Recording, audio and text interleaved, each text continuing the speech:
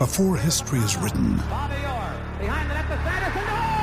it's played. Before it's frozen in time, it's fought one shift at a time. Before it's etched in silver, it's carved in ice. What happens next will last forever. The Stanley Cup Final on ABC and ESPN Plus begins Saturday. We took it all. We brought them to our land. An endless night, ember hot and icy cold. The rage of the earth. We made this curse. Carved it in the blood on our backs. We did not see. We could not, but she did. And in the end... What will I become? Senua's Saga. Hellblade 2. Play it now with Game Pass.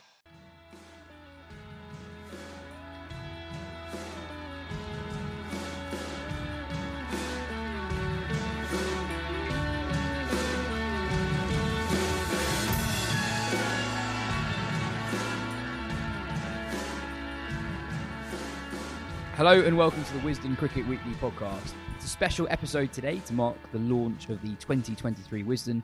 I'm Yaz Rana, and with me this afternoon is Phil Walker, Mark Butcher and Lawrence Booth, the editor of the 2023 Wisden.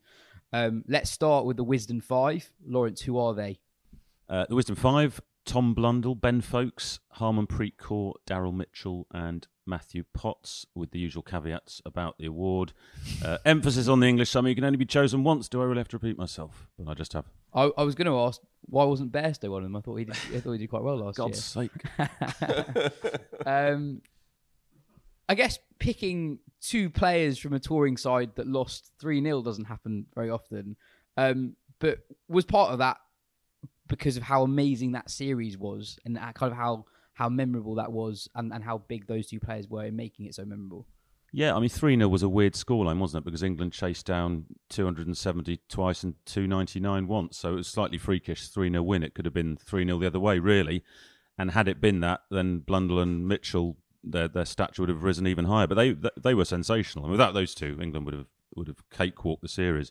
But Blundell averaged 76, Mitchell averaged over 100. And England couldn't get them out pretty well each time. So, it was weird. Two guys from the visiting team that lost 3-0, but it was hard to ignore them. And Harmanpreet Kaur as well. She played one of the innings of the summer at Canterbury. Yeah, 143 not out of 111 balls. India hadn't won a one-day series in England since the previous millennium. And she should have won a Commonwealth gold, shouldn't she, really? She was leading that run chase against Australia, one of the greatest cricket teams of all time, and she got out to 60-odd. So she got the silver, and she feels like the next generation of Indian women's cricket after Mithali Raj retired, and she leads them a bit of fire, doesn't she? And there's a new award. The Wisden Trophy used to be awarded to the winner of the England-West Indies Test Series, but that's now named after Ian Botham and Viv Richards. Now it's awarded to the Test Performance of the Year. There was a short list of 10, 3 of which came from one guy, Johnny Bairstow, and he was the guy who won it. What was it about the Edgbaston performance over the Trent Bridge and Headingley heroics that pipped it for you? Well, I mean, he scored 200s in that game, so just the 100 in the other game.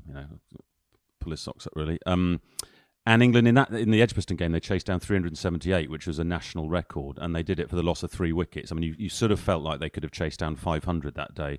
And that, I think, after those 3 chases against New Zealand, that chase against India really cemented in the minds of the public that there was something special going on with this team. And Bairstow was the Bazball poster boy, wasn't he, last summer, until he broke his leg, and Harry Brook kind of took over in Pakistan and New Zealand. Bairstow was the guy who started waving that flag first off. So, again, a reasonably straightforward choice for me anyway. Butch, I think we mentioned this on last year's podcast, but you hold the record of having the most England Test caps without being Wisden Cricket of the Year. Yeah, I mean, so it's slightly awkward one. The awards themselves, I find them very distasteful and often extremely wrong. Mainly for that reason. In fact, I can't believe we've opened the podcast talking about it, to be honest, especially as we only came second in the Wisden list of podcasts as well. I mean, we couldn't even win our own. Hold on, that's not entirely accurate. No, we are now apparently the best of the UK offerings. According to Wisden. So Wisden is now the best of the UK offerings according to Wisden. Yeah. Okay. But Obviously, right. So I rest my case. Steward's inquiry, no doubt about it. It rather lacks for credibility. However, we've been studiously ignored in previous podcast write-ups in the Wisden Almanac. I feel like the damn burst this year. The pressure told we had to reflect the reality of the quality of this pod. You go. I'm not saying today's is any good, but in general. But in terms of the Players' Awards, hopeless. I don't know why anybody bothers listening to it, let alone gets upset about what happens. I feel like it's very BBC. I'm not upset. Not at all. Never have been. I was going to ask that Bairstow streak is genuinely one of the greatest streaks of batting ever. But you've been a fan of Bairstow for years. Did you think he had that in him? Well, not like that. But kind of what happened? How many times on this podcast over the years have I said that all of the nonsense about Johnny Bairstow keeping wicket and batting at 7 and doing all this kind of stuff was rubbish because he is one of the best batters that we've got in the country. I don't know how many times. So this is all basically down to me. It's one of those days. I knew he was an extremely good player. I mean, you don't have the sort of ODI stats, some of the leading ODI stats ever, without being a terrific player. And then a combination of that, of him being given the responsibility and the knowledge that he's going to bat 5, that's your spot. Not keeping wicket for hundreds of overs at a time before he has to go out and bat, and playing in a team that's going out with the express purpose of entertaining people is absolutely, it's all of the worlds colliding beautifully for him. And it's a massive shame that the golfing incident, the accident, which is a sort of football warm-ups got banned, and there are lots and lots of cricket fans who hate golf with an enormous passion. I'm looking at one over there in Phil, and so that they might ban England players from doing it. They might not actually have a team if they were to do that, but they might ban England players. Yeah, I mean that would be mutiny. That would be the end of it. No one would ever go on tour again. That's it. Yeah, that would be it for England's test. We didn't quite say it in the New Zealand tour, but there was element of wanting to play golf in their declaration, I think, at Wellington. Yeah, no doubt. Get it done in 4. Yeah. And they would have admitted that as well. But look, I mean, I suppose that it now sort of throws up this tantalising game within a game of there's only a certain amount of batting spots in the England team. Ben Foakes has kind of come out at the beginning of the season, one of the 5. And sort of said, "Well, you're not having my spot, making the 100." And he's been brilliant as well, right? And he is brilliant. I mean, and he's shown that, proven that in an England shirt anyway. And now you've got sort of 6 places, with 7 players looking for them. And there's an obvious weak spot there somewhere. I'm not even going to say his name because it's not necessary. It makes no difference. It makes no difference what anybody says or what logic says. But there is a player in there who hasn't pulled up any trees and who is under increasing pressure. And you've got these 2 guys in Bairstow and Harry Brook sort of vying for the number 5 spot. Brook's already sort of said, because he's a clever boy, or at least he's cricket smart anyway. He sort of said, "Well, look, I'll bat anywhere. Don't worry about me. I'll go wherever you put me." And Johnny would be very, very keen to reprise number 5 all over again. So you've got we've gone a long way off piece, but that's kind of what it does, isn't it? This whole conversation. Because this is the question that everybody is asking more and more, and it's only going to be ramped up over the next few weeks. So let's do it. Sod it. Let's do it now. If speaking theoretically, right, if we believe in the principle that you've got to pick your best players and fit them into a top 6, right, as a theory. And if we feel like Zach is not quite the answer at the minute, etc., and that he's going to be moved aside, which is all theoretical and probably unlikely anyway, but if it were to come to pass, Lawrence, where do you go? Well, who opens the batting? Assuming that Duckett is your other man, who opens the batting alongside Duckett? I'll go back a couple of steps. Start from first principles. Who's keeping wicket? For me, it has to be Foakes. Right? Done. Okay, so if Foakes is there, and Bairstow obviously comes back in and you're keeping Brook, and you're dropping Zach Crawley, then the only other option is a mad option, but you wouldn't put it past him, and that is Ben Stokes to open. Yes, I agree with this. Listen, could he score fewer runs than Zach Crawley? I don't think he would. I think he might win you a couple of games. What have England got to lose by trying him up there? The other alternative is keeping Crawley in and leaving out one of the guys we've just mentioned, which would be Foakes, which would be unfair.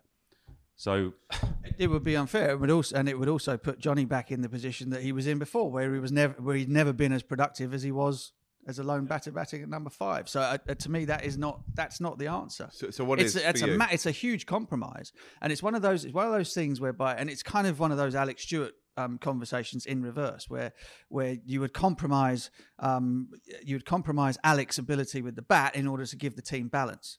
Now, what you'd be doing here would be you'd be compromising Johnny's ability with the bat in order to give the team balance, to have him bat at number 7 and keep wicket. And I think that's unnecessary, right? Because there is a bloke in the 11 that none of those blokes would score less runs than, no matter where you put him.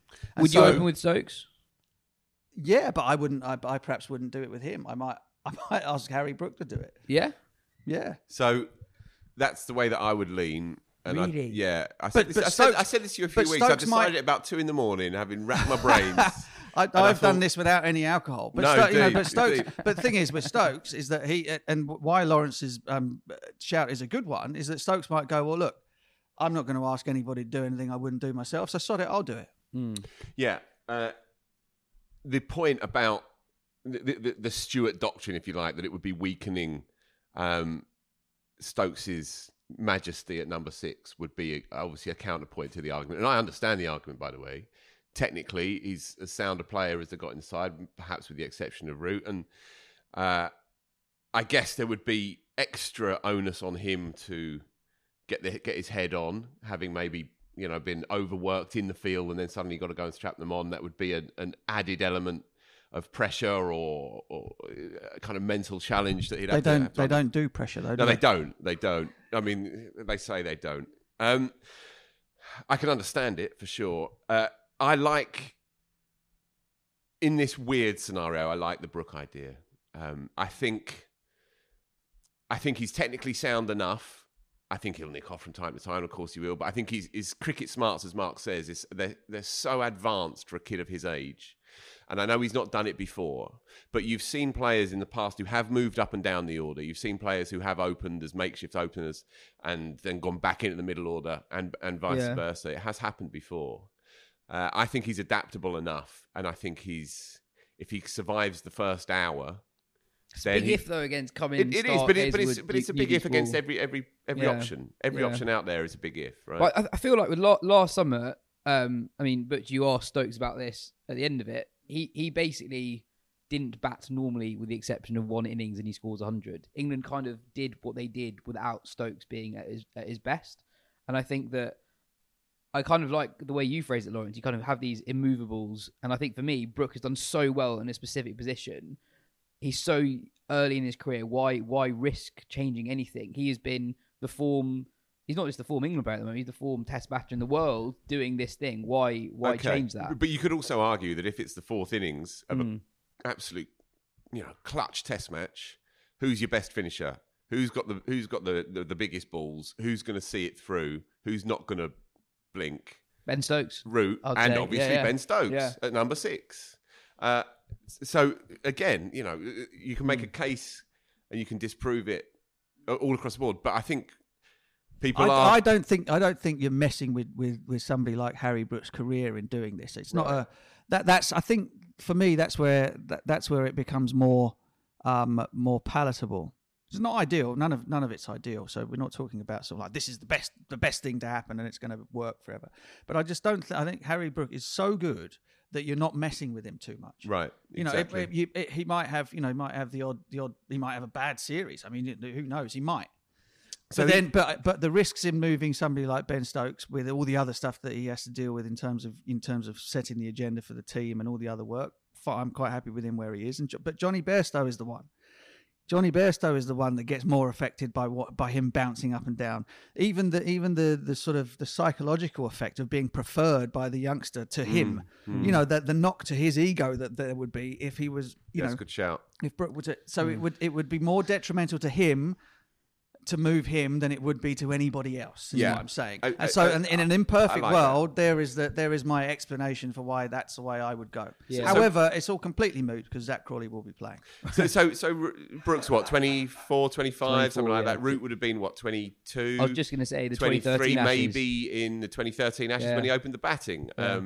He got a couple, of course. He got a couple of good ones. He nicked off a couple of times. He also got 180 at Lords. The good players are good players. Rohit Sharma would make runs at 4, or he'd make runs as an opening bat, right?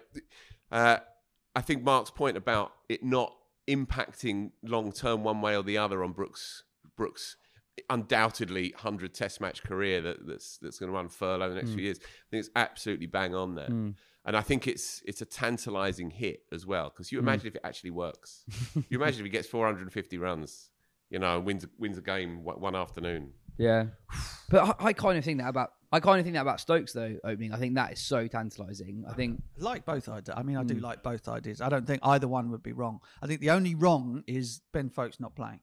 I think that's wrong. And then you do what you like with the rest. So if Brook opens, Ben Duckett might not play. Right, yeah. Sure. I mean, look, I don't know, but do you see what I mean? Yeah. I think the only wrong in this would be Ben Foakes losing his place and then handing the gloves to Johnny Bairstow. I think that's a bad place to start. In this very hypothetical world, and Brooks opening, Foakes in the side, Stokes in the middle order as well. Would you be tempted to swap Foakes and Stokes in the order? So Foakes at 6. Stokes 7. Obviously, he had a really good test summer last year, but it's quite interesting that he performs very different roles for Surrey and England. He has never batted in the top 6 for England. He only bats in the top 6 for Surrey. He's the glue in the Surrey side. They've got hitting all-rounders from 7 down, and obviously they've got like a minor genius in Pope just above him, but he is the glue in that middle order, kind of like a Collingwood-like role, if you like, that could be replicated in this England side. I can see the logic of it. But why? I think sometimes, especially with the tail England now have, I sometimes think that Foakes just doesn't get very long until he has to start thinking about batting in a way that he just doesn't do. I wrote his profile on this is Wisden, which is the 5, and I was speaking to him in Karachi about this, and he's saying it's interesting when he bats top 5 for Surrey, and he's always in with another batter, top order batter, so he can play his normal game. With England, he's in at 7, and very quickly he's in with a bowler. And England have a long tail now with possibly Leach or Broad at 8, or Potts or Robinson, whatever. It is an uncomfortably long tail. So he's having to reinvent the game he's learned at county cricket. With England now, moving him to 6 actually isn't a bad shout. I think that gives Stokes, I've just said Stokes should open, but if in this hypothetical world Stokes is going in at 7, that also gives him a bit more licence. And let's face it, in New Zealand, Stokes was having a bit of a laugh with the bat, wasn't he? Really, he wasn't sort of getting the best out of himself, which is partly one of the reasons I think opening might refocus his mind a bit as a batter, and I think he has less to lose. He's at that stage of his career where it doesn't matter so much. I sort of slightly disagree about putting Brook up there as a risk. Basically, he's played like it doesn't matter so much anyway, isn't he? For the last, it felt more extreme in New Zealand, I think. But. Yeah, but even here last year, pretty similar. But on Foakes, I don't think people realise how good his record with the batting county is. So he averages 45 for Surrey his entire Surrey career. It's forget the gloves. He's in the conversation as one of the best middle order players in the. He's drummed 100 right as well in the first round. Against Lancashire. Under a bit of spotlight again. Yeah. He's right in the prime of his time. I think now as a cricketer. Going back to the awards, Lawrence, Ben Stokes was the leading cricketer of the year. Statistically, a guy who averages 36 with the bat, 30 with the ball. He had a pretty good T20 World Cup as well.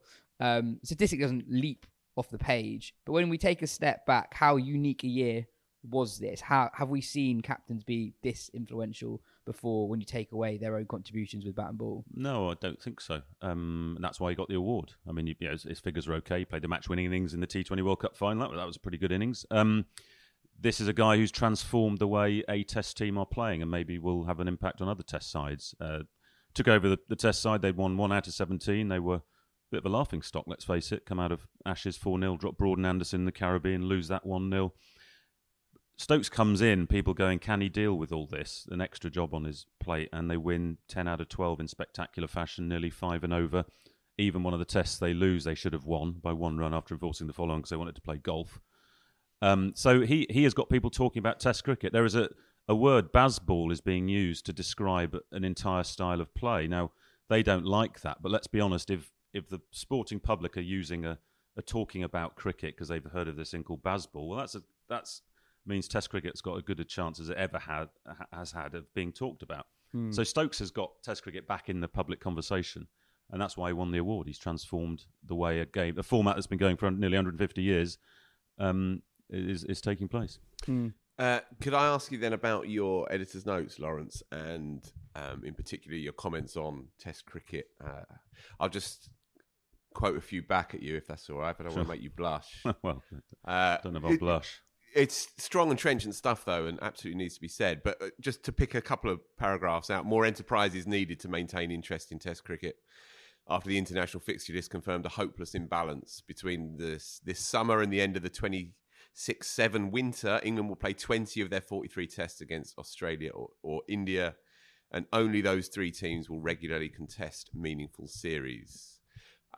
We could go on. There's plenty more within that, of course.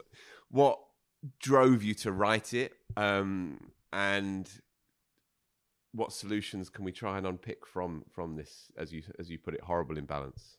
Well, so this is the 12th Wisden I've done, and occasionally I've revisited this theme. It's a bit of a Wisden theme. Funny in a how way. It comes around. It comes around. I think this year more than ever, I was sitting there in January when I start writing the notes, and there were 5 T20 franchise tournaments going on around the world, many of them overlapping. It was impossible to follow. It must have been bewildering for sort of fans around the world. And the sense of meaning and jeopardy just wasn't there for me. And we've seen it. So England, India, and Australia are sort of okay because they can pay their players enough not to have to go on these. Well, India, of course, they're banned anyway, apart from the IPL. England and Australia can keep their players happy. The rest are going to hell, aren't they, really, in that respect? You know, New Zealanders are not signing central contracts now. We're used to it with the West Indians. That's been happening for a while.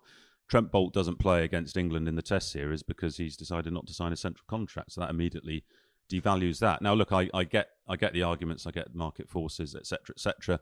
But I don't think administrators have been honest about the extent to which the T20 juggernaut is crushing everything else. I like T20, but we have reached the point, it's not even crossroads, that cricket has decided which path it is taking, and administrators have let it happen. So I want a bit of everything. I want 5-day red ball cricket. I want 20-over white ball cricket. It's all fun. That's what part of cricket's charm. What are the solutions? Well, it's tricky. The moment private equity came into cricket was the moment, and that was several years ago, was the moment administrators lost control of the game. They've allowed it to happen bit by bit. What they have to do now is, it's a bit like climate change. You can't stop a lot of it. You can mitigate the worst effects possibly if you start now, and that might involve things like saying, look, Saudi Arabia, you can't start your own T20 tournament because we're not going to allow you to pilfer our players, a bit like the ILT20's done in the UAE. You know, the national boards have let that happen, really.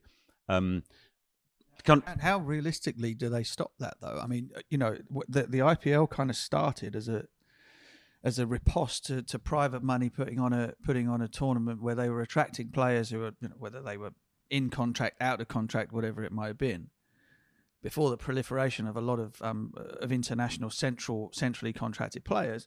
So what was it? It was the CPL? What was it? Is that what it was called? ICL. The ICL. The ICL. Sorry, the ICL. And that all began because what can boards do to stop players from going? They get offered a large amount of money. They're not under contract anywhere, or their contracts are easily escaped from, and off they go. They play in a tournament that's not sanctioned. Doesn't have to be. Well, I mean, how do you do that realistically? Look, the only solutions are idealistic, I'm afraid, because we've gone so far down the private equity route that to what we need. Someone said on Twitter, put it quite nicely recently. It was like we need a form of socialism, and we've got sort of uber capitalism running cricket. Essentially, what it needs is for the IPL franchises to not say we're going to take over the world. Well, you know, it's not going to happen. So we have to. Countries like England and Australia, I think they have the biggest role to play in this, because India, we know which path they're going down.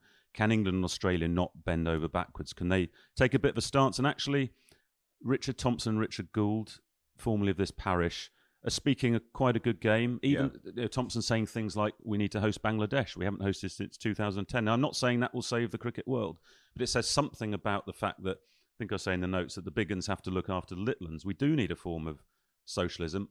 I get that's naive. I get it's idealistic, but there is no other answer at the moment.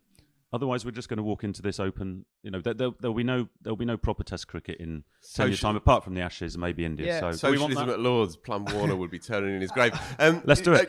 Another line on Richard Thompson, though, from your piece. You know, if the game just chases money, it will devour itself. Now that's an interesting line. That's Thompson saying that, not me, right? Yeah, that's Thompson. That's the head boss of the ECB. it's hard to have imagined those words coming out of previous incumbents in that role, right? So that hints, at least, as you say, maybe talking a good game. You got to walk it as well. We shall wait and see. But I guess the thing with that always is that you can't take a stand on your own. Right. You need allies, Right. like hard hitting ones, and that's where there aren't very many. There aren't any left. I mean, Australia is the only other one, and in the end, you get run over by not being strong enough to stand up to the strongest. I mean, so here's a just a thought that flashed into my head around the idea of kind of being able to encourage the Test nations that are losing the will to live, literally, in Test cricket, is by having a summer here in the UK where you play sort of either a triangular or some sort of a tournament that involves England. So England play matches against two other nations in a sort of a round robin of Test match cricket. You end up with 7 Test matches in the summer, which you would do anyway. But there is something there for fan bases of the other teams as well. I mean, again, just literally off a fag packet. But in order to so that you don't, because English cricket cannot afford to have a summer whereby your touring parties are Sri Lanka and the West Indies, followed up by. Do you understand? We know the reality of it is you cannot have teams that do not attract large audiences or large amounts of interest coming in back-to-back summers. So what do? You invite 2 of them at once. Right. Carrying on that idea, which is bang on, and I've been saying this for a while now, right? So you got the World Test Champs final here in 6 weeks' time, something like that. What's stopping the ICC? With the buy-in from the boards of setting up a Test Championship summer over 6 weeks or 7 weeks, whatever it would need to be, and at the end of that run, of that 3-year run or whatever, the top 4 teams in the Test Champs table compete across 7 weeks. They play a round-robin game, a series of round robins, and then the finalists play maybe a 2-test series or a 3-test series. It's all completed within 7 weeks. And within that, so it's the length of a World Cup. Within that, you can have the full heft of the ICC's sponsorship partners, from Booking.com to IG to all the rest of them, whatever they are these days. And you'd have the eyes of the international cricketing world on a Test match jamboree, a proper festival of Test cricket, rather than this compelling and mouthwatering, but still here today, gone tomorrow, done in a week Test final, where we didn't even really know who was going to be in it until 5 minutes before the end of a higgledy-piggledy table. I mean, Test cricket has been slow to innovate in the past, and I think that's part of why it's in this position where the private entities that you're talking about don't feel like it's worth investing in. Sorry, just as I'm thinking at the top of my head. So think of an Indian cricket fan, right? Obviously, awash with all the fun of the fair, right in the midst of it right now. They've got this final coming up, and for a week they're going to be gripped by what happens India-Australia. But you imagine if it's India, Australia, England, and Sri Lanka, who finished 3rd, I think, in that final table, all 4 of them together across a month and a half, then you're sustaining that interest and that passion over a far wider stretch of time, and you're also engendering some real memories there, right? The problem for me with the Test Championship final is that it might just flutter away. Yeah. You know, if you're all out for 150 on the first morning because it's overcast, then it might be a bit of a dud game or an underwhelming experience. But if you have a proper circus for 6 weeks, I'd love to see that. I've been saying this for a while. I mean, the issue always with the World Test final is that all of the games are all of the matches are bilateral series, so there's no eyes on them. You know, there's only the eyes that are interested in them at the time. There's no sort of feeling that this is a competition that everyone is contesting all at the same time, which is why bilateral cricket is still very, very important. You know, you have to have all of that type of stuff. But I guess what you're saying is if you have the back end of it contested all in front of everybody all at once, then everybody feels invested in the winner. At the moment.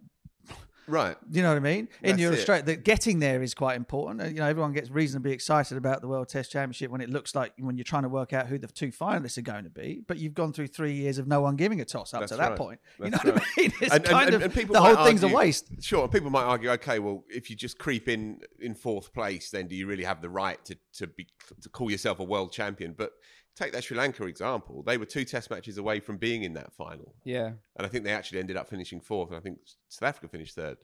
But the point is, because of I think you try and mitigate against the imbalances of the table by putting a little bit more emphasis into it, right? Definitely. Really driving home the fact that you can one day claim to be a world champion, rather than it happening almost by accident. I think the thing that I find quite interesting about the conversation now compared to maybe like a year ago is that we're now seeing the product being really affected by all this big scale change. So, for example, the Australia winter just gone, South Africa being that bad, that is really affecting the product of what Test cricket is.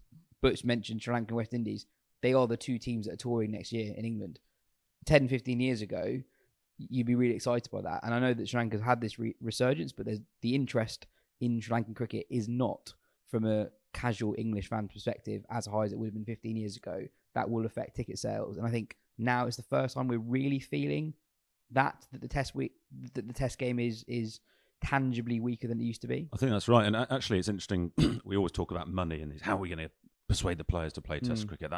But actually, what Brendan McCullum and Ben Stokes have done is say, no, we're going to make Test cricket exciting to play. I mean, it's interesting that when the squad for Pakistan, a guy like Liam Livingstone is quite happy to go there to play Test cricket, missing out on whichever was it, the Bangladesh Premier League or some Big Bash. He Big Bash. He turned down some money because he wanted to be part of that. Will Jacks, so these guys are suddenly tempted to play. Moeen Ali considered coming out of retirement for Test cricket because he wanted to be part of the fun. Now, you have to have the set of players to be able to do what England have done, but maybe that's another route. I mean, Andrew Strauss talked about this last year, and he said, well, there are other ways of getting people interested in Test cricket, and we all scoffed a bit because it's like, well, money is the only answer. But what England have shown is maybe it isn't. So I like your idea that the semis, because I think it's quite, if you've got a tournament that lasts 3 years, you want the teams who are 5th and 6th to think that they have a chance. You want them to keep playing. Now, England were out of it before Bazball started, weren't they? So it was kind of irrelevant. One win in 17 does that. 1 win in 17, so they were gone. But actually, what you want to see, you really want to see England v someone in the final, didn't you? Playing Bazball in the World Test Championship final.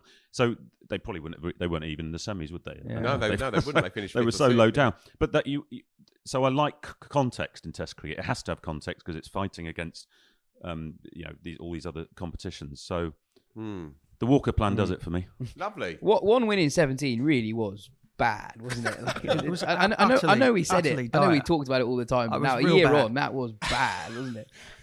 That's some real insights there, boys. It's real bad.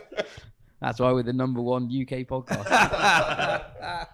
Friend of the podcast, Matt Roller, asked a question directed at Lawrence. How close was Josh Buttler to the T20 award after captaining a World Cup winning team and winning the orange cap? That sounds like a pointed question. That's a It leading is a question. point. It's beautifully done. Are you saying I mischose Surya Kumar Yadav? Well, actually, it's a fair question because they were very close and I almost couldn't decide. I almost thought they both deserve it because Butler's runs came in the 2 most important competition, T20 competitions of the world, the IPL and the World Cup. Yadav was out for 16 in the semi-final against England, which they breezed by 10 wickets. But 1,164 T20 international runs, strike rate of 187. I mean, those are ridiculous numbers by Yadav. And 48 ball 100 against England, 49 ball against New Zealand. I think the start of this year was a 45 ball 100 against Sri Lanka. He kind of reinvented. I know he's had a bad trot recently, just as we announced the award. But he probably more than Buttler, he has taken T20 batting to new heights. And imagine if we hadn't chosen him. And also, I think a feature of T20 cricket in 2023 so far has been increased run rates. The PSL was the highest scoring PSL ever. IPL is the highest scoring IPL ever so far. And Yadav must have an influence in doing that. 187 is ridiculous. He's literally striking at 11 and over on average. That's ridiculous. And besides, the English can't win them all, right, Lawrence? Well, I'm not saying that was a factor. No, he was a worthy winner. Yeah. He was a worthy winner, no doubt about it. And you mentioned them earlier about how dominant the Australian women's side is, and it was a player from the Australian women's side, Beth Mooney, who was the leading women's player in the world this year. Averaged 100 in one-day internationals last year. Scored 63 in the Ashes Test with titanium plates in her jaw after being hit in the nets by Matthew Mott, now the England white ball coach. Won the Commonwealth Gold, was player of the tournament. She did everything. That Australian team is one of the great all-time sporting teams. I mean, it's kind of, they've gone under the radar slightly because, unfortunately, it's women's cricket, but they are so far ahead of the pack that, everyone is willing them not to win just to kind of balance things out a bit. When India collapsed in the Commonwealth Games finally, we were like, you groaned slightly. But she stands out in an all-time great team. So, again, quite an easy one for us.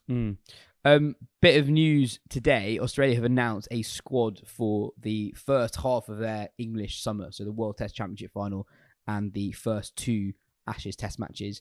No real surprises there, but we've not really covered this on the podcast. But Marcus Harris was awarded a central contract. He's been named in the squad. And I guess that is just quite interesting, Butch, around David Warner. So for so long, a permanent fixture in the Australian Test side, but he's not quite getting the backing that he previously has done. He's still in the squad for the first 3 Test matches.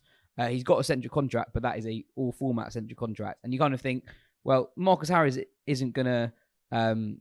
he's not going to be in the ODI World Cup squad, is he? So why has he got a central contract and Khawaja's doing so well at the top? That kind of indicates that Warner's spot isn't safe for that second half of the Ashes series at least. Yeah, and it's odd actually for Australia to seemingly hedge their bets like this. Actually, they're normally more brutal than that, aren't they? I mean, Warner's form, even looking at the IPL, he's just a bit of a. I think one of the things I read, it's not a world-beating quote, but shadow of his former self in terms of strike rate, in terms of just everything about his game, just looks a little bit less than. And of course, he comes to England where his record is very much less than. And Stuart Broad, the two of them could be making their final bows in Test match cricket together, and one of them very much has the upper hand in terms of that contest. So he averaged 9.5 in the last series over here. I read this morning, and it's just, I don't know. The whole Aussie squad actually, albeit there's still some bloody good players there. It's going to be a really, really top series, and they've got some fabulous players there.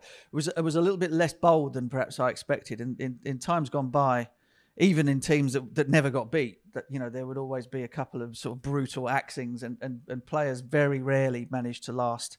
With the exception perhaps of Mark Taylor and Steve Waugh, prolonged periods of low productivity. So interesting, very interesting. But they have, as you said, they've got plenty of backup at the top of the order around him.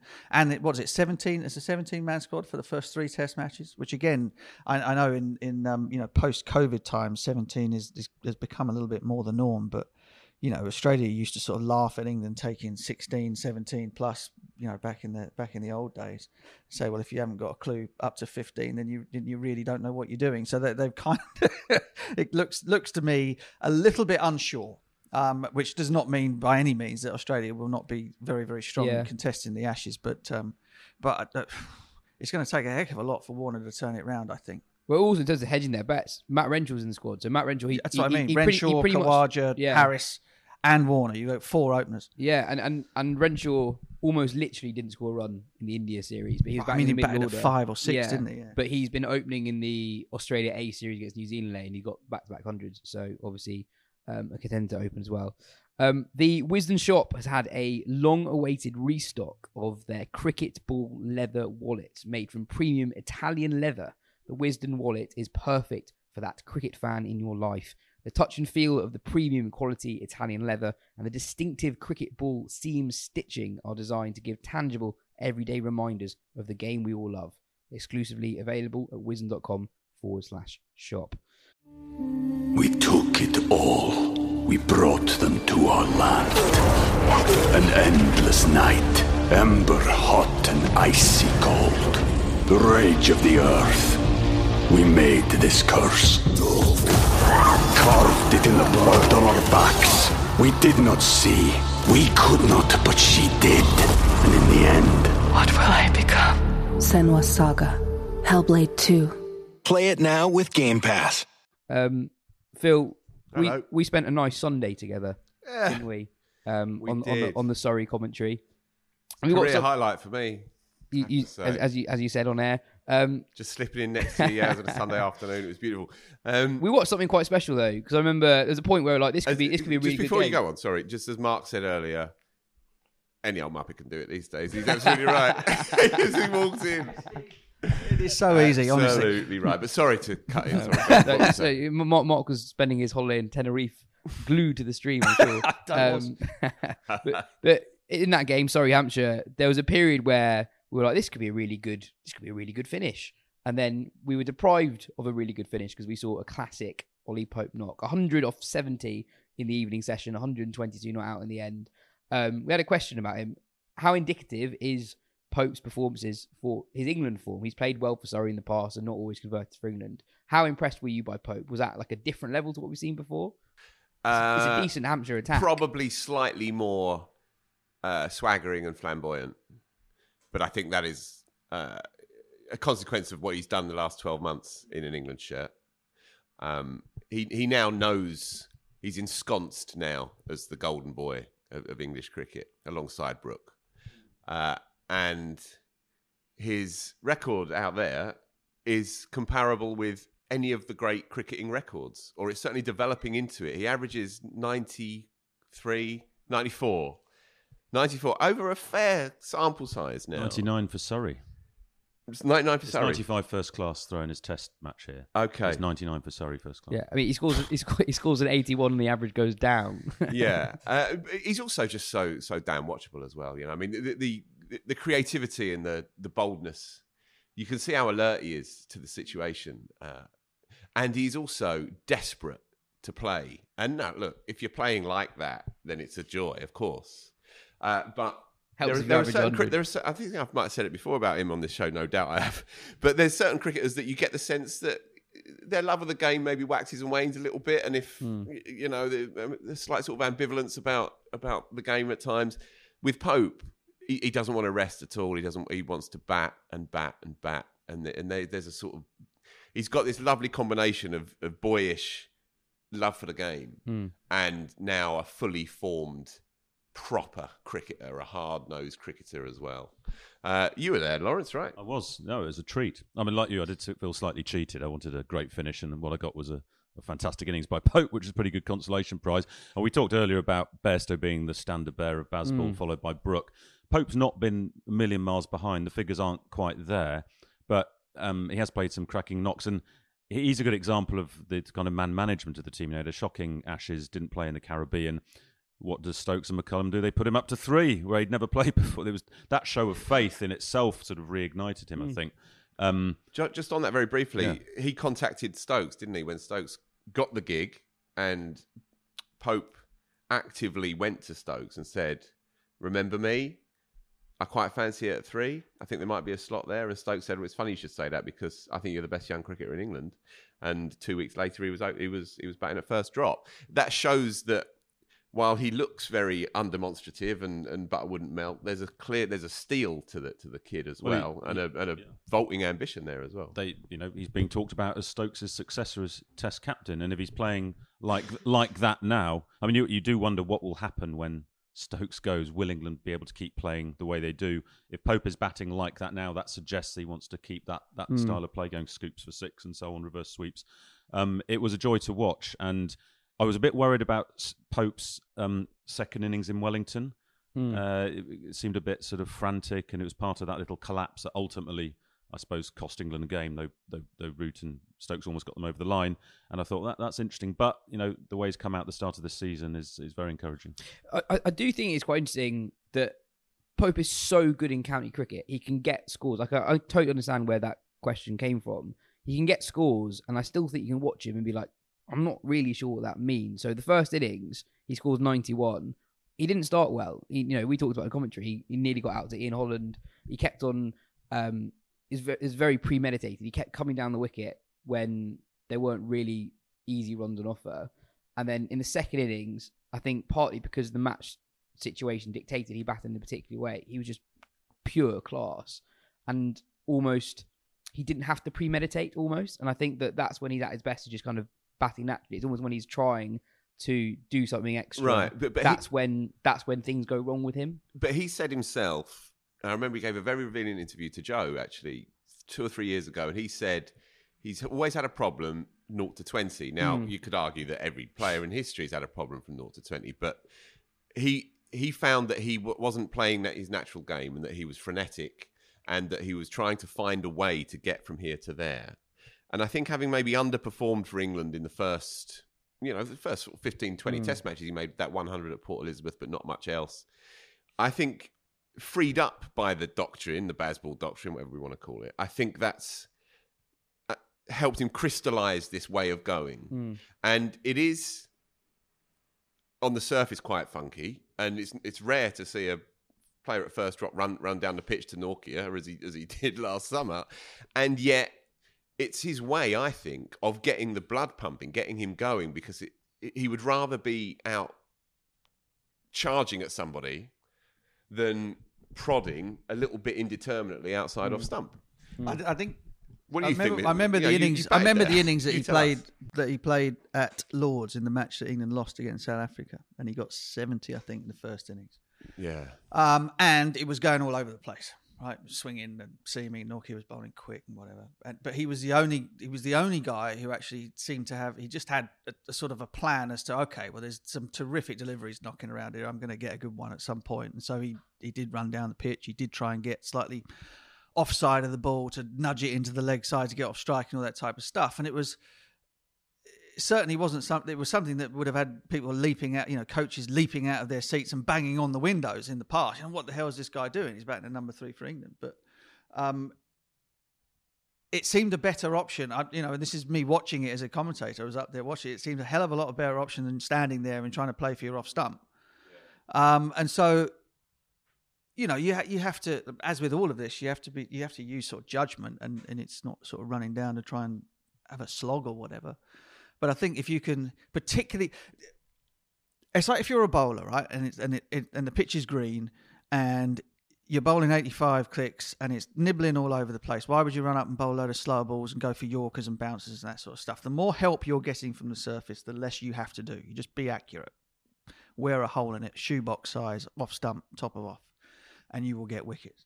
And similarly with batting, if the ball is going all over the shop, then there's not a great deal of point in just staying in your bunker and allowing the bowlers to run up and bowl into that shootbox. You've got to try and do something else. And you're on more of a hiding to nothing by standing still and being bowled at than you are having a little bit of a dip and just trying to put them off. But again, it requires a heck of a lot of courage, great hand-eye coordination, and actually quite a lot of self-belief in yourself, because you're going to make yourself look daft every once in a while. But I think one of the great things about the England dressing room at the moment is there is no problem with making yourself look a bit silly.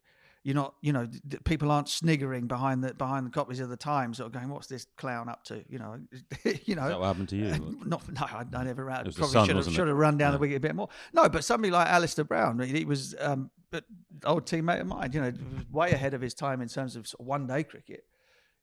Because he ran down the wicket when it was going all over the shop against Prasad and Srinath and people like that in one-day internationals. They literally wrote that he was a clown. He got 100 in the game, by the way.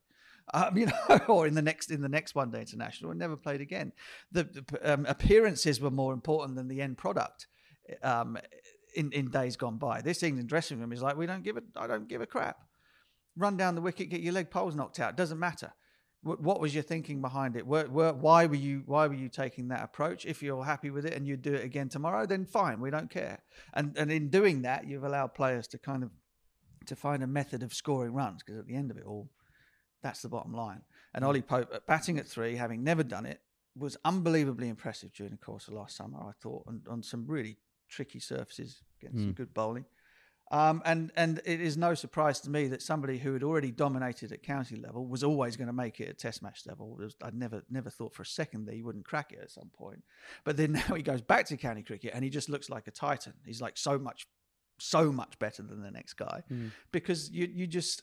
I had it to a very, very much lesser extent, not talking about my career, but just the feeling that you had when you've been successful at test level, coming back to county level. It was like you were playing against boys rather than people who were your peers. And Ollie Pope will have that to a hell of a lot better extent than I ever did, So it's no surprise that he did what he did the other day. The biggest news, though, from the Surrey-Hampshire game was that during the rain delay on day 2, Keith Barker confirmed the story about Mohamed Abbas and Pep Guardiola that Cam talked about on last week's pod.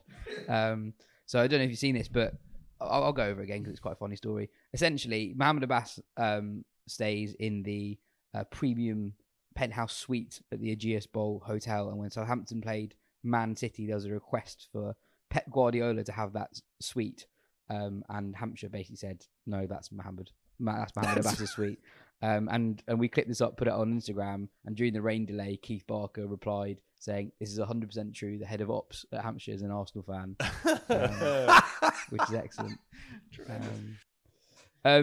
Lawrence, briefly on Northants, they had a good win this week, and a couple of maybe not they're not huge name overseas signings, but both the two Aussie recruits who aren't anywhere near the Australian Test squad have done pretty well for them in that game, at least. Yeah, in that game, Whiteman got some runs second innings, chasing 120, which, as a lifelong Northants fan, I thought was going to be beyond us. But he helped get us over the line, having not scored anything in the first 3 innings. And then Tremaine, this seam bowler, who looks quite an English seamer, actually, but he sort of lands it, on a good length, moves it both ways, relishes his wickets. A lot of fist pumping, and it's good to watch, actually. So that he's kind of almost been plucked from over. They've got a strong seam attack, Northants. It's the batting I'm slightly concerned about. They haven't got a batting point yet, but then nor have a couple of other teams in that division. There could be a lot of bun fights, I think, this season. So to beat Middlesex, who are already shaping up as relegation rivals, was quite a big result early on. Definitely. 100 for my man Jack Haynes. I like him a lot. Saw some of that. Good 100 against a good Durham attack. Durham won that game, playing an aggressive, ultra-aggressive form of the game. Got an email on this. Oh, okay, go for it.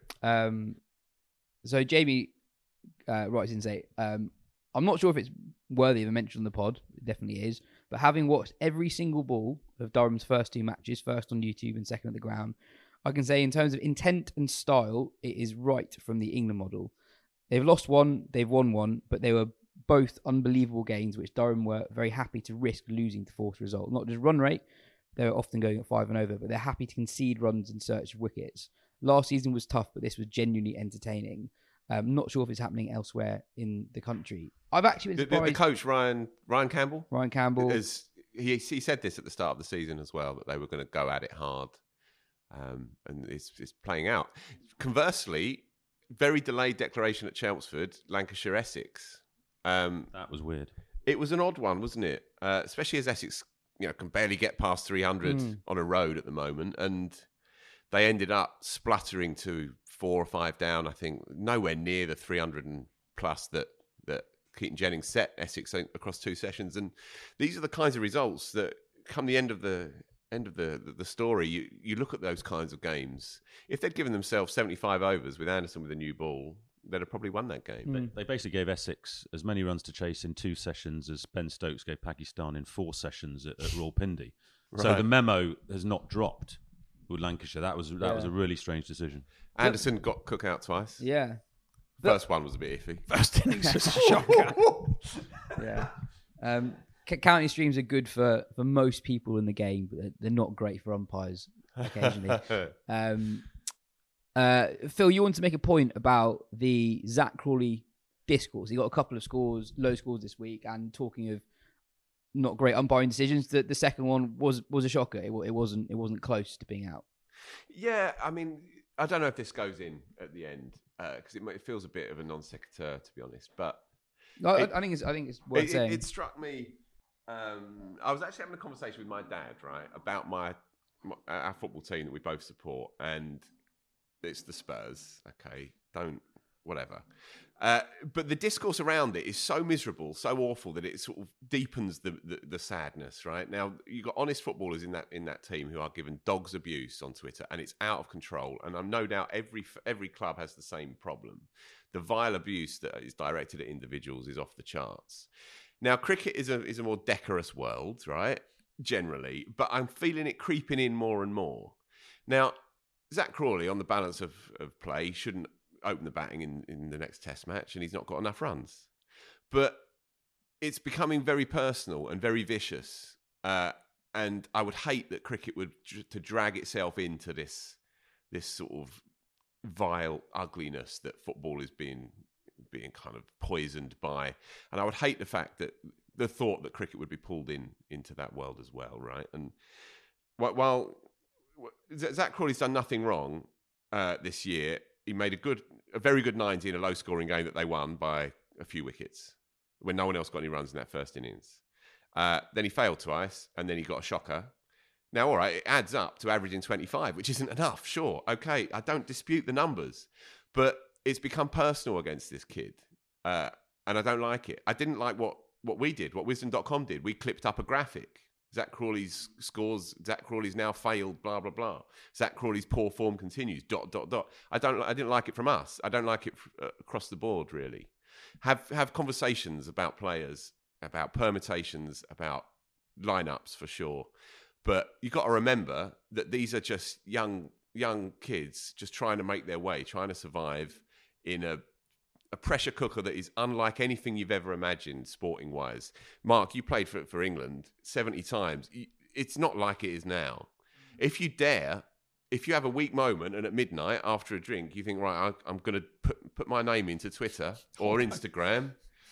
I mean, not now. You're fine, but you know what I mean. It would be devastating for a lot of these. I think what is really difficult. I completely agree with what you're saying. I think what is difficult though is that I think you should be allowed to say Zach Crawley is not scoring runs. So, for example, a lot of what ends up happening is that people maliciously latch on to stuff that just says that. If you are the incumbent England opening batter and you average 29 in first-class cricket, it is okay for people to say you average 29 in first-class cricket. The issue, and I think that people in the media should be allowed to say that, the issue is that whenever you say that, I know people will react to this conversation in a mean way. There will be people who do that. And I find that quite difficult to grapple with because I think we should still be able to say that Zach Crawley's not scoring runs.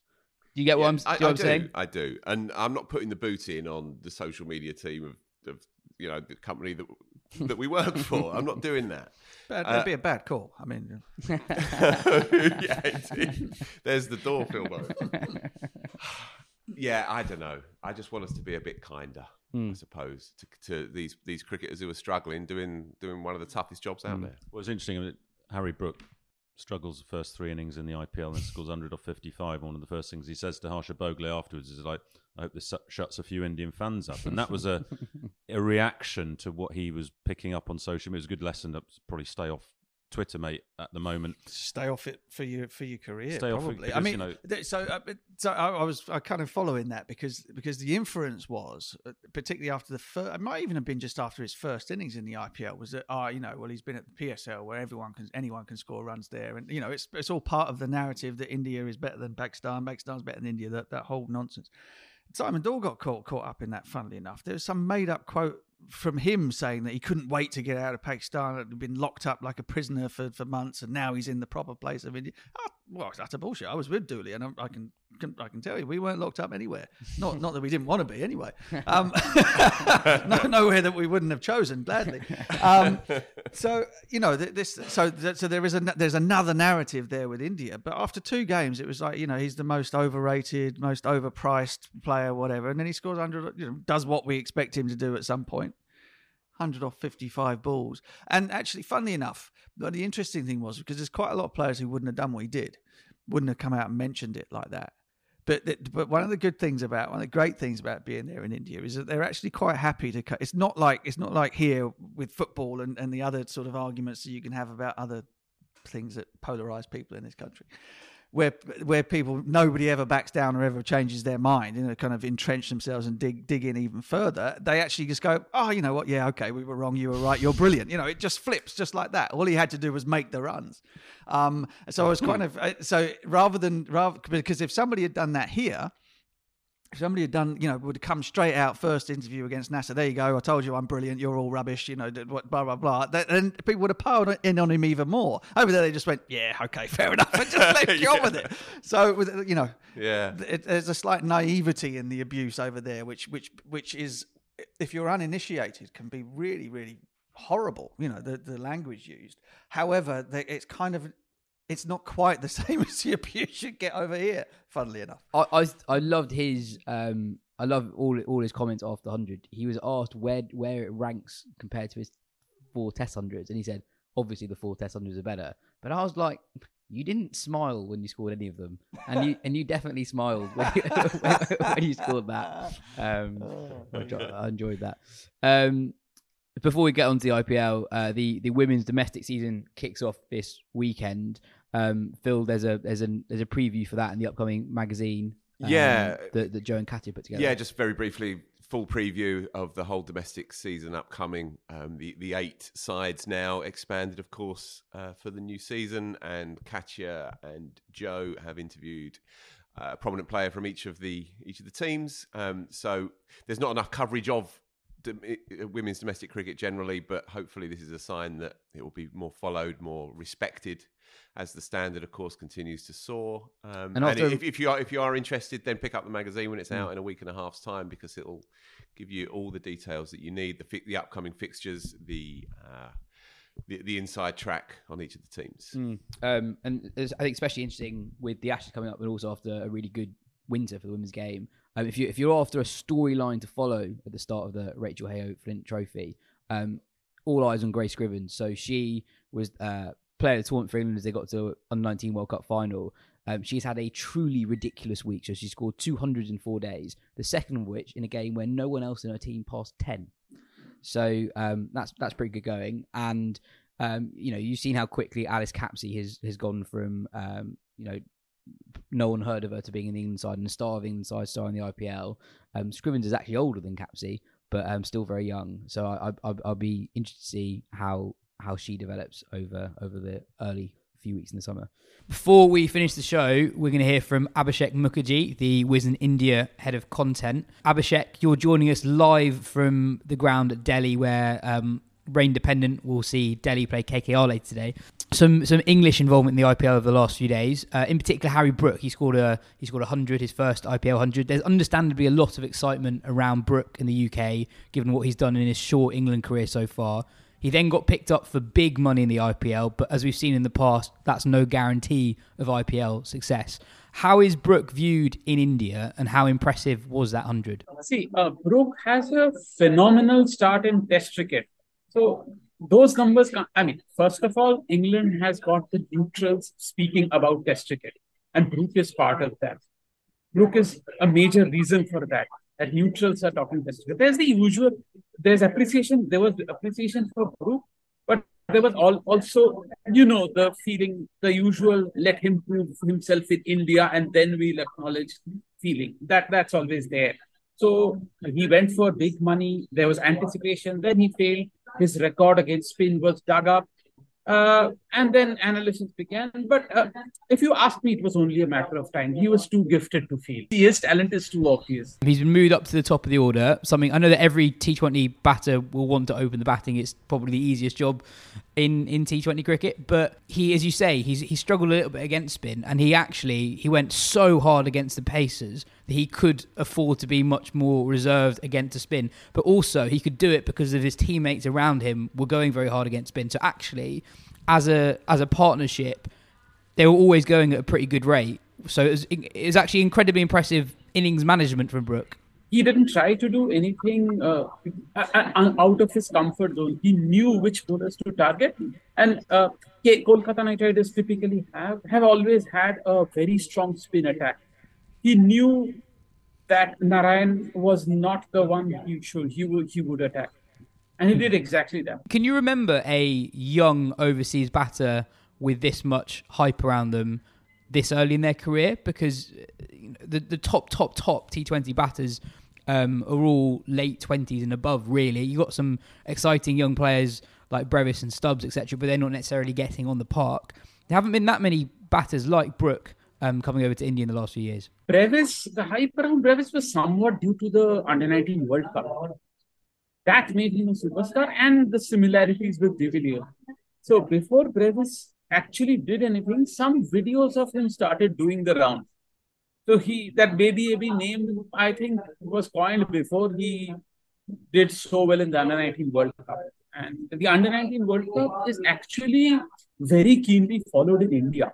Yeah, India have, I think, lost just 2 matches across the last 4 editions. That has generated a very strong followership. The hype around Brevis was largely due to his under-19 performances, but Brook, yes, as you mentioned, Brook has been part of the Test cricket revolution over the past 1 year. I wanted to talk about a Rajasthan Royals game. There was an odd game the other day where they failed to chase 155, having been 87 for naught after 11 and a bit overs.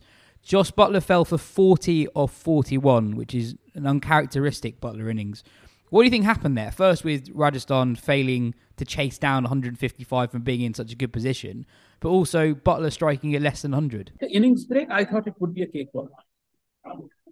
So I think last year Butler on a number of on several occasions Butler actually started off slow and took the game very deep and finished them off either while batting first or while chasing. But Butler did that. They probably left too much for too late. They have 4 batters who strike at about 140 in this tournament. 5 if you include Jurel. But the other 2, I think Parag has been striking at 109. Padikkal has had 113. And they left too much for Parag and Padikkal. Parag and Padikkal also have a strike rate around in the low 120s in the IPL. So that is not the best possible pair to back together when you're asked it is mounting. I think Butler, I think he backed himself to bat until the 18th, 19th over and finish the game. On the Royals, a more positive look at how they've done recently. Ravichandran Ashwin is having a sensational tournament. He's taking wickets. He's going at just over a run a ball. He's obviously a titan of Test cricket, but he's not often had IPLs like this. What's he doing so well or differently to recent years? Because his numbers are brilliant at the moment. If you ask me, this is purely from eye observation. He has been more accurate. And there have been certain dismissals where you could see he is plotting out dismissals just like in longer formats. He's tossing them up, allowing a boundary, but he's buying wickets. We saw that with Dubey in one of the matches. Dubey hit him down the ground for 4. He still tossed the next one up outside off. And Dubey went for a wild slog and missed it. And then he bowled a fast straight one and Dubey had no answer. So this is how he has set up batters in the longer formats. He is now just replicating T20s. That is one thing. And the Rajasthan Royals attack is perhaps the best in this IPL. They are just feeding off each other as well. So Bolt, sometimes he takes 1 or 2 wickets first up, Bolt's needed. So the stage is already set for Ashwin. And Ashwin bowls alongside Chahal. That is always dangerous. The 2 thrive off each other. That is another thing. Being part of a very good bowling attack basically benefits everyone in the bowling attack. We're now a couple of weeks into the tournament. We've seen a lot of cricket. We've seen every side play a few games each.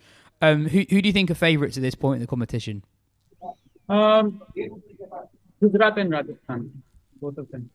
What is it about Gujarat that you like? They basically stuck to last year's formula. They have a reasonably good bowling attack and their bowlers go for wickets. And they have Rashid Khan, who is basically, that gets you 4 overs guaranteed of basically nothing happening against you. And then Rashid is usually supported by very strong fast bowlers. In batting, Ridhiman Shah is one of the more underrated. He has a very good IPL strike rate. So, in power play overs, he has the 3rd best strike rate with a 1,000-run cutoff among Indians after Shaw and Sehwag. He's basically that level. Wow. So that goes unnoticed. His Test wicket keeping is more in focus. So along with him, they have Gill, and then they have Pandya, Miller, and now Tewatia, and now they have Vijay Shankar and Sai Sudarshan.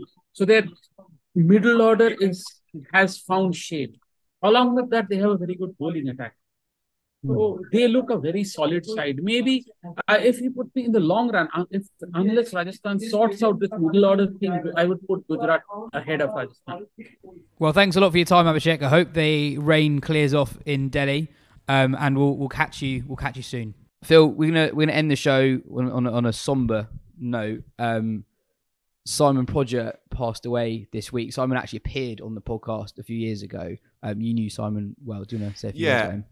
I was done in by this. Simon Prodger was a beautiful human being, one of the real good guys of cricket. not famous, not particularly rich, but gave his all to the game, believed in cricket as a force for good. He was the MD of the National Cricket Conference. He was, just let me get this exactly right, he was Managing Director of the National Cricket Conference, Secretary of the Club Cricket Conference. He was a fine cricketer himself, good left-hander. He was involved at Harlow Cricket Club, at Hoddesdon, Harefield, Watford Town, where he was chairman. And he was the sort of bloke that was ahead of his time. He was talking about the absolute essential value of integrating disparate communities before it became the absolute necessity to be talking about these things. He recognised the value of developing community cricket, and he's been doing it for years. He was instrumental in setting up the National Asian Cricket Council. The African Caribbean Cricket Association, he was involved in setting that up as well. He played for a travelling Afro-Caribbean side on a Sunday as often the only white player there. He was a lovable bloke, and he dropped down dead a week and a half ago. He'd picked his team for the NCC representative 11 for the squad for the summer. I think they sent the emails out to the players. Congratulations, you're going to be representing Southern England club cricket, and had a heart attack the following morning and never came out of hospital. So anyway, I just want to briefly say that if you did know him, then there is a fund, a Simon Proger fund that the NCC, the National Cricket Conference, is setting up to continue his good work. And if you are interested in sending a few quid over to that, then trust me, it will go to good causes within the game, and we can stick the details on the bottom of the podcast. So yeah, sorry to end on a somber note, but he was a top man. Well said. That is all the time we have on today's show.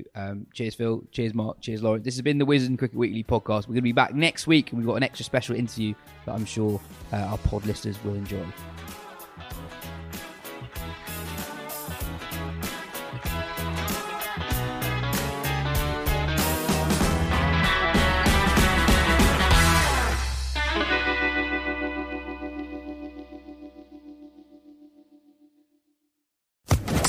Social Podcast Network.